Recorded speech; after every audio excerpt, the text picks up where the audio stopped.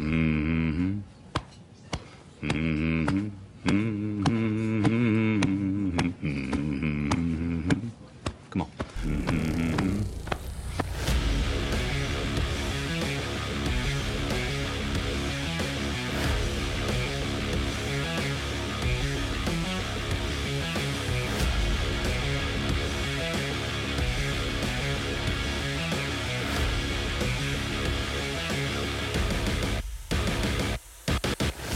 Hi, I'm Chuck Woodall with Unicorp. And I'm Alexi Fonseca with Unicorp. And we're here doing this week's episode of Chuck Chat. And I wanted to do this week about how do you get into real estate. I get phone calls and emails all the time, and everybody's always saying, can you, Mr. Woodall, a lot of young people, can you tell me how you got into real estate and you know, how did you start your career? And I take phone calls and do emails, and I thought it'd be good to do a Chuck Chat where we talk about this business of real estate that we're in and how do we do it. Yeah, I get those questions all the time. And actually, yesterday I met someone for coffee who's interested in getting in this business, but not young. I mean, this is like a second career path for them, but they've just lost their job due to COVID, and they see what we're doing on LinkedIn and wanted to meet and talk about, you know, how I got into real estate and how can they get into real estate. So I get those questions a lot too.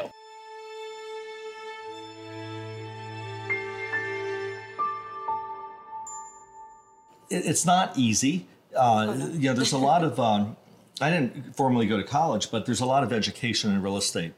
When I look back at my career, you know, I've got my pool license, I got my general contractor's license, I got my real estate salesman's license, and I got my broker's license. So there's been a lot of education, but it really started off simply by, you know, the very first real estate deal I did, I bought a $13,000 home. Bought a $13,000 home, and I went in and ripped out the carpet and got a paintbrush, and I was painting the house, and I was down at the nursery buying plants, putting in plants, and remodeling that house so I could sell it. Right. And I did sell it. I sold it and made not a lot of money, maybe $10,000 off it. But It was my first real estate deal. When you buy something and you sell it and you make a profit and say, I made 10 grand, it's exciting. Yeah. And then, you know, it's on to the next deal. It was more organic, the way you felt, you kind of fell into it. Was it intentional? Like, did you intend to get into real estate? You know, when you bought that house? When I was a little boy, when I was in the Boy Scouts, I was 12 or 13 years old, and I think I was 13, and I was getting dropped off for one of my scout meetings, and this guy had this silver Mercedes up front, and I looked at that car and I said, wow, that's a really cool car. How do you get a car like that? And I remember the guy said, get into real estate. Oh, and really? I think he planted a seed that grew. So subconsciously, it kind of led you that way. And so, you know, I did this first real estate deal, and then I bought another foreclosure home, and then I bought another and another. And I remember one of the houses I think I made $25,000 off of. And it's still, even today, it's a good business. So people will call and say, well, how do you get into it? Well, even today with COVID, you know, people are losing their homes. And where somebody's loss can be somebody else's gain. Right. And you could buy that house, you could fix it up, and you can sell it and make a profit. Right. And even though they're baby steps, I've had 30 years of baby steps. And you know, you just keep going up and up and up, and before you know it, you're at the top of the building. And so I did foreclosures for a long time. And then after foreclosures, I wanted to get into building because I thought, well, I've done so many of these. And so I went and I got my contractor's license and got into building. And then I built my first house, and I sold a bunch of houses off that because I did a good job. And, you know, that's the one thing, aside from just real estate, as you know, it's about relationships. Right. It's about doing a good job. It's about giving it your best. And, you know, like, for instance, how did you get into brokerage? So, and I was going to say, I mean, you know, residential real estate is just so different from commercial real estate, right? But I mean, it has kind of the same general idea, but I would say commercial real estate is even more relationship driven. And relationships are so extremely important because that's how, and the networking that we all do, that's how we get to the next deal. We find out about the next opportunity in town before it even becomes available. You find about new tenants that are looking in the market before it's not even announced, like White Castle. You know, we got White Castle here and Portillo's. I mean, that wasn't, you know, huge news that they were looking, you know, in Orlando. Only if you were in the industry, you knew that sort of information. But, you know, with me, obviously, you know, it was super organic. I met you when I was 18 working at the executive airport, and you used to fly out of there. And I thought to myself, I'd love to work for that company someday. I want to fly on that plane one day, is literally what I thought. And I used to just, I was a customer service girl at the airport, and I was 18, I had Adrian, and he was a newborn at the time. And, years later, I kept in touch with your pilot, Rich Belton, and I was working at the mall. I had worked at Neiman Marcus, Victoria's Secret, and now I was at Bloomingdale's. So it's funny because I've always been in retail. With not really thinking too much about it, and that would lead me into the career that I'm going into now. But Rich called and said, hey kid, he's like, they're hiring over at Unicorp if you want a job. And I really wanted a mom job because I had just had Isabella. She was only a year old, and mall hours are really hard hours. And so when I joined Unicorp, it was not about getting in development or commercial real estate. I didn't know what I was really getting into. I just wanted a mom job. I wanted office hours. And, I got that job, and it led into learning all about development. And then from development, getting into project management when we started going down to Miami for the Walgreens and Wawas. And then I got my real estate license, and luckily Amy, had me help her lease out West Side Shops. And that's when I knew. And I had been with the company at that point 8 years. So I'd been in development with you for 8 years, but the real estate side of it, and commercial real estate and being in brokerage really had not landed in my lap until 4 or 5 years ago. And I remember the first time I did a deal, and it was the nail salon at West Side Shops, and we got it done in 2 weeks. I thought, oh my gosh, I want to do this the rest of my life.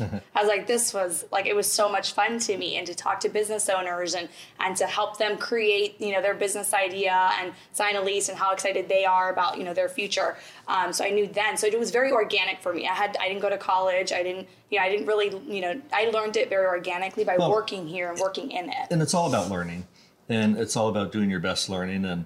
And you all have heard Alexi Fonseca is going to go work with Colliers, and I'm very happy for her. And I wish her a great career over there. And she's going to continue leasing and doing the things that she's been doing here, and just doing it at a different place. And one week left here, making a change in her career. But like even with Alexi moving on, it's all about relationships, and we're going to maintain our relationship. We've been close for 12 and a half years, and even longer. I've known you for 18 years. 18 years. You've been an important part of my life, and you've done great here at the company. Thank you. And but just like you got into it and didn't expect to be doing what you're doing today, but it's all about giving your best. It's all about sales as well. Everything even I do is sales. And to sell well, you have to make people like you. You have to make people want to do business with you. And you have to show people you're competent to do business with. Right. And, I just had a meeting this morning that a deal that we got a phone call. Chuck, we'd like to put this deal in front of you. It's an off-market deal. It's a phenomenal location. And now the owner's flying in town to meet with me next week. And you get those by doing a good job. You're always judged by the past. Right. Whatever your you've portfolio, done, what you've done. Absolutely. You're only as good as what you did yesterday. Yeah. And maintaining those relationships. You got to keep people on your good side. It is. It's important to maintain relationships. Don't burn bridges, because you will need to recross those bridges. Right. And I can't tell you how many times that I've had tenants where a deal has gone sideways, but we maintain a good relationship with the tenant, and a year later you're doing a deal with that person. Right. And so it's really important to maintain those relationships. And in this business, everybody knows everybody in the real estate business. Yeah. And even when I started off building homes, everybody knew everybody, because people were looking at different homes, and they would talk to different people and say, how is this guy? Is he a good builder? Did he come back and do the repairs? Did he do what he was supposed to? And you're building a reputation from the very first thing you do. From the very first foreclosure house that you sell, and someone calls you up and says, my kitchen sink isn't working properly. It's whether you come back and you take care of that, and they say, wow, he was a good guy. So when you do the next one, and someone says, do you have any references? Say, yeah, I can tell you about Miss Smith I sold the last house to. Right. And you really have to build your reputation from the ground up. And I just read something from Warren Buffett yesterday, who said you can spend a lifetime building a reputation, and you can destroy it in 5 minutes. And so that's true. You got to think about Absolutely. that. You're as good as what you did yesterday. Right. And this market, Orlando, I mean, we build throughout the U.S. really, but if you look at the market that we're mainly in, which is Central Florida, it's a big it's a big industry, commercial real estate, but it's a small market, and so everybody's connected and interconnected. So you have to treat every person right, because that person's connected to somebody else who you may need for the next deal. And even though Central Florida is a big area, it's small because everybody knows everybody. Exactly. I mean, And- everyone's connected. And then it's even national. Yeah. You know, when we go to ICSC, everybody knows everybody across the United States because our business, as big as retail is, it's a small business of the players who really make it happen. Right. So everybody knows everybody. But kind of going back a little further, you know, like I said, people ask me all the time, well, how do you get this? So I did foreclosure homes, and then I built custom homes. And then I decided I wanted to get out of that business because the home building business is an emotional business. You buy your house and it's very personal to you. Yes. And you're dealing with people's marriage problems and they fight over a kitchen and you're involved in people's lives when you're building houses. You know, is this the right room for their kids? Is it, you know, is the family room big enough? Right. And, you know, then And you were custom home building. I was so that's what custom you were home dealing with building, that. and you know, if a wife had a fight with her husband and she'd come out to the job, she'd tell me, I don't like that guy. I don't even know why we're building this house. And I was like, I would hear everybody's stories because I had 20 houses going at a time. Right. And the things that I would come across and hear, I was like, oh my gosh, I don't want to do this forever. Right. It was a good business. But I realized I wanted to get out of the home building business and get into a non-emotional business. And I thought commercial real estate was non-emotional. It's kind of emotional sometimes because I just had a phone call where I had to scream at someone who's not Right. paying us Right. and should be paying us. But it's a true business where you have accounting, you have construction, you have engineering, you have architecture, you have property management. Right. It's putting a lot of disciplines together. But the way I got started in this business was, once again, I decided I'm leaving home building, so I'm going to go get my real estate sales license. And I spent a few weeks going through the course. Right. And I had it, and 1 year to the day later, I got my broker's license. But during that time, I learned a lot about this business. I drove around the entire market. I would call every single sign that had a phone number on it. And just to get educated, I would drive literally Lake Mary, Winter Park, Altamont, Kissimmee, calling every sign there was saying, how much is your property? It's for lease. It's a ground lease. Well, how much is the ground lease? And I would Right. get that number. Oh, it's for sale. Then I would make relationships with tenants. Are you interested in being in the Central Florida market? Oh, I know of a property because I remember this one in Winter Park. Right. And I started making deals with my salesman's and broker's license, putting buyers and sellers together and putting tenants on land. Right. And that's, the year later I went into development and built my first But, strip center. like on that tool that you're saying, like you actually got on the road and you drove and you canvassed markets just by looking around. But you're like a human map. Like somebody tells you of a location, like you have already been to that site and I can literally see you visualize it. Sometimes you're like, oh yeah, and there's a Popeyes on that corner, and so like it's because you've driven all of these markets, and that's what people that are getting in this business now need to do. They need to know their market, like, back and forth, all the tenants that are in that market, so that they don't make the mistake of calling on a sign for a tenant that's already in the market, which happens so often. So you really need to, like, the first step is know your real estate, know your city that you're going to be marketing. Don't be stupid. Get on the road. You can't call Chick-fil-A and say, are you interested in being in the market? And they're already there. And they're already there because you're not going to get a good response from that broker, know? And like you said about the human map, I get lost all the time. I'm terrible with directions, but I remember where I've been. Yeah. And it is important to know. And one lesson I learned early on in my career, I was doing a deal, and there was already Publix in the market. And so I didn't call Publix. And then I learned Publix went on another site next door because they had an old location. So sometimes you learn about relocations. So sometimes, like this deal we have in Sarasota, even though Chick-fil-A is directly across the street, you can still call them, but you need to know when you call that they're there. That they're there. And you call up and say, hey, Chick-fil-A, I know you're directly across the street from the site we have, but you seem to have a small location. Would you be interested in moving across the street, having something a little larger to service your customers? Or you're so busy, would you want to do a second store in the market? Right. So it's true. You have to understand your market. I would say that's the first tip, right? For anyone getting in the business, you have to understand your market. Like you need to get out there and drive. You can't do it on Google Earth. A lot of people do that nowadays. They just drive markets on Google Earth. Like you need to actually get in a car and drive the market. Yeah, because you need to see if there's vacancy, call. How much are they asking for the lease on it? Understand what the rates are. If there's not vacancy, understand why it's a good market. Mm-hmm. And the big key that is really the start of it is getting up early. Yeah. People, if you sleep in, you're not going to be successful. Right. What time do you get up? This morning I was up at 6 a.m. Yesterday I was up at 4:45. Yeah. Usually I go to bed at 11:30 to 12, and I get up between 4:30 and 5:30 every day. I read a statistic that says the most successful people wake up before 5:30 in the morning, which, I know you wake up super early, and I get up between 5:30 and 6, sometimes 6:30, depends on what I've got planned for my day. But I wish I could sleep I feel in. so much more productive when 10 o'clock hits and I've been up for so many hours. Yesterday I was in the office early, just before maybe 7:30.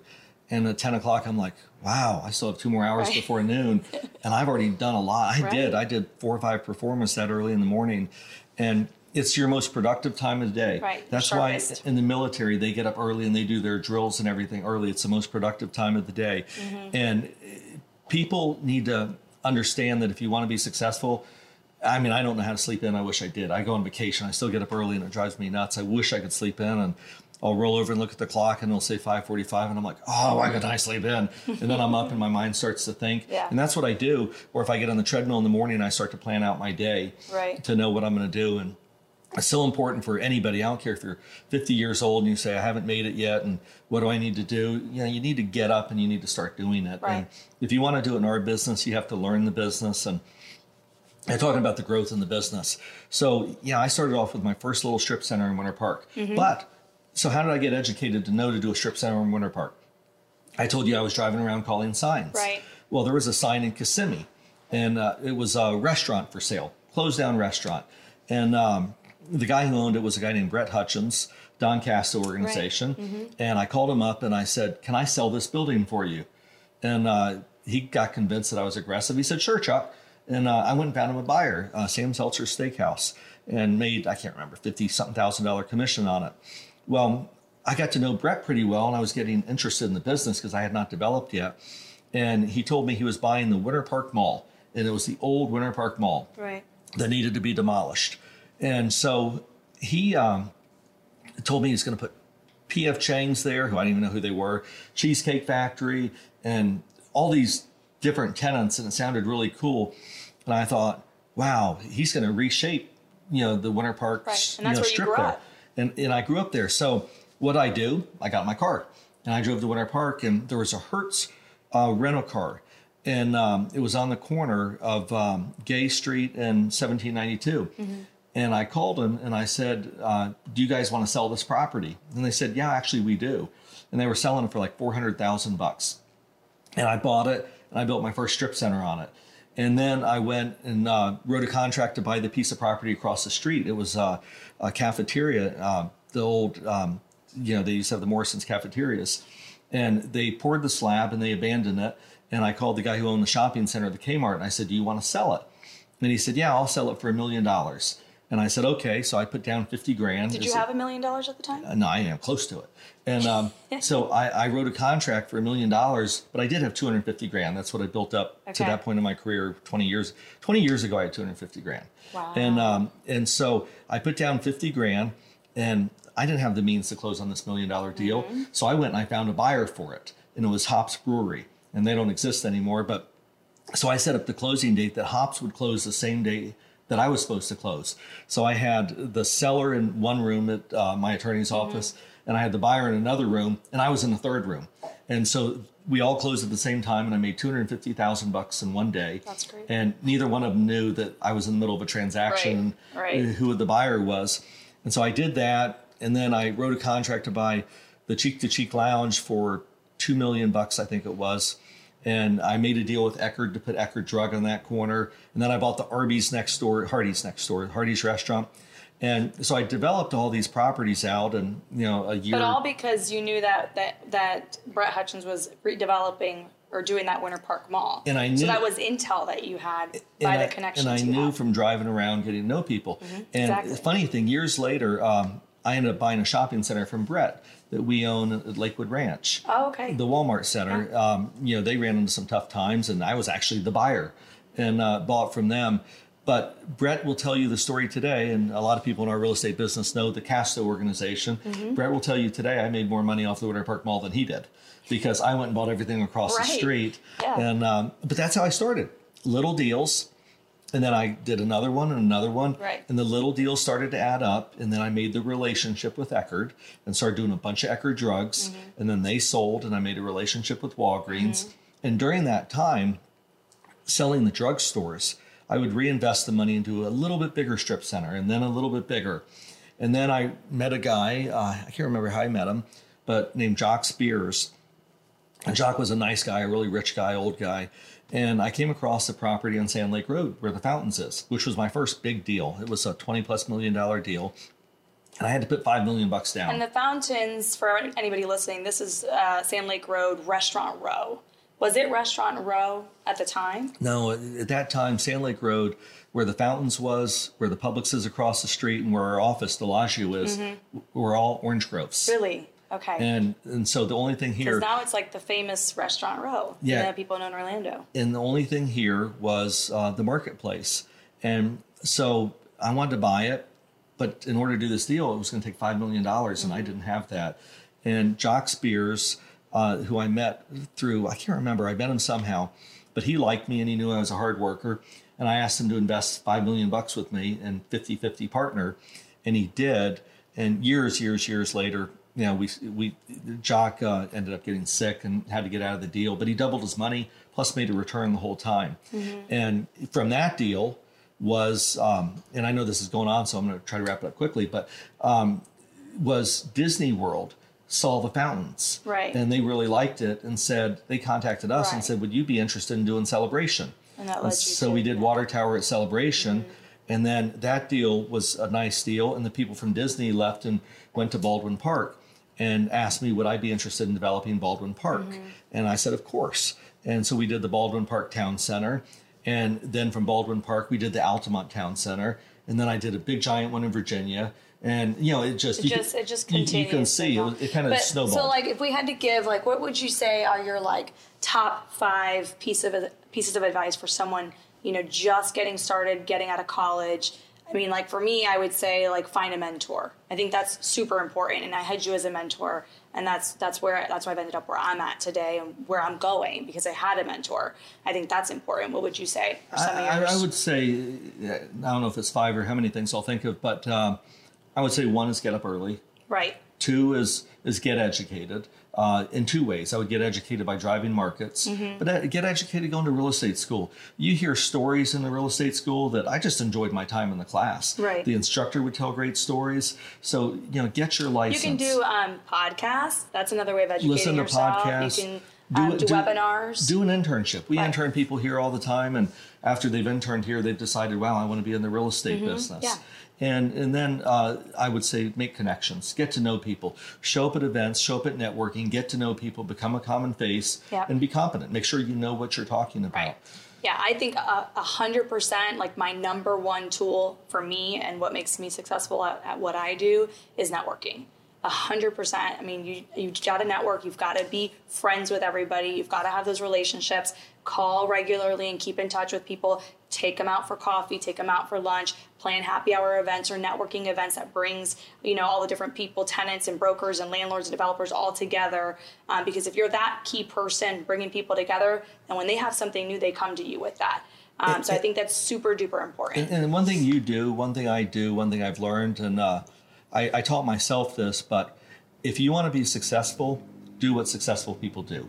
Be around successful people. Yeah. If you see someone doing something and they're successful, pay attention to what is that person doing and why is that person successful. And so if you're around successful people and you mimic successful people, you'll be successful. And it's true the other way too. If you're around people who aren't successful, people who aren't doing things with their life, you probably won't as well. So hang around people and do the things that you see people doing in which you want to do. Right. And you know, there's that old saying, think and grow rich, and really think about it, make relationships, do those things, and you'll be successful. Yeah. As a matter of fact, I want to do a series coming up of podcasts called Winning.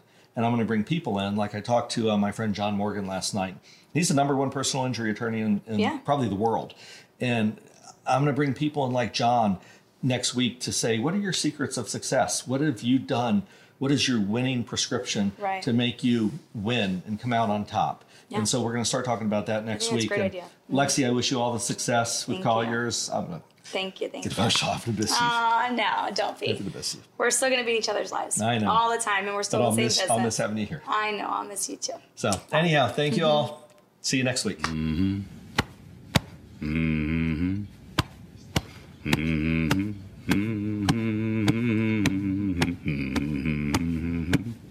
on.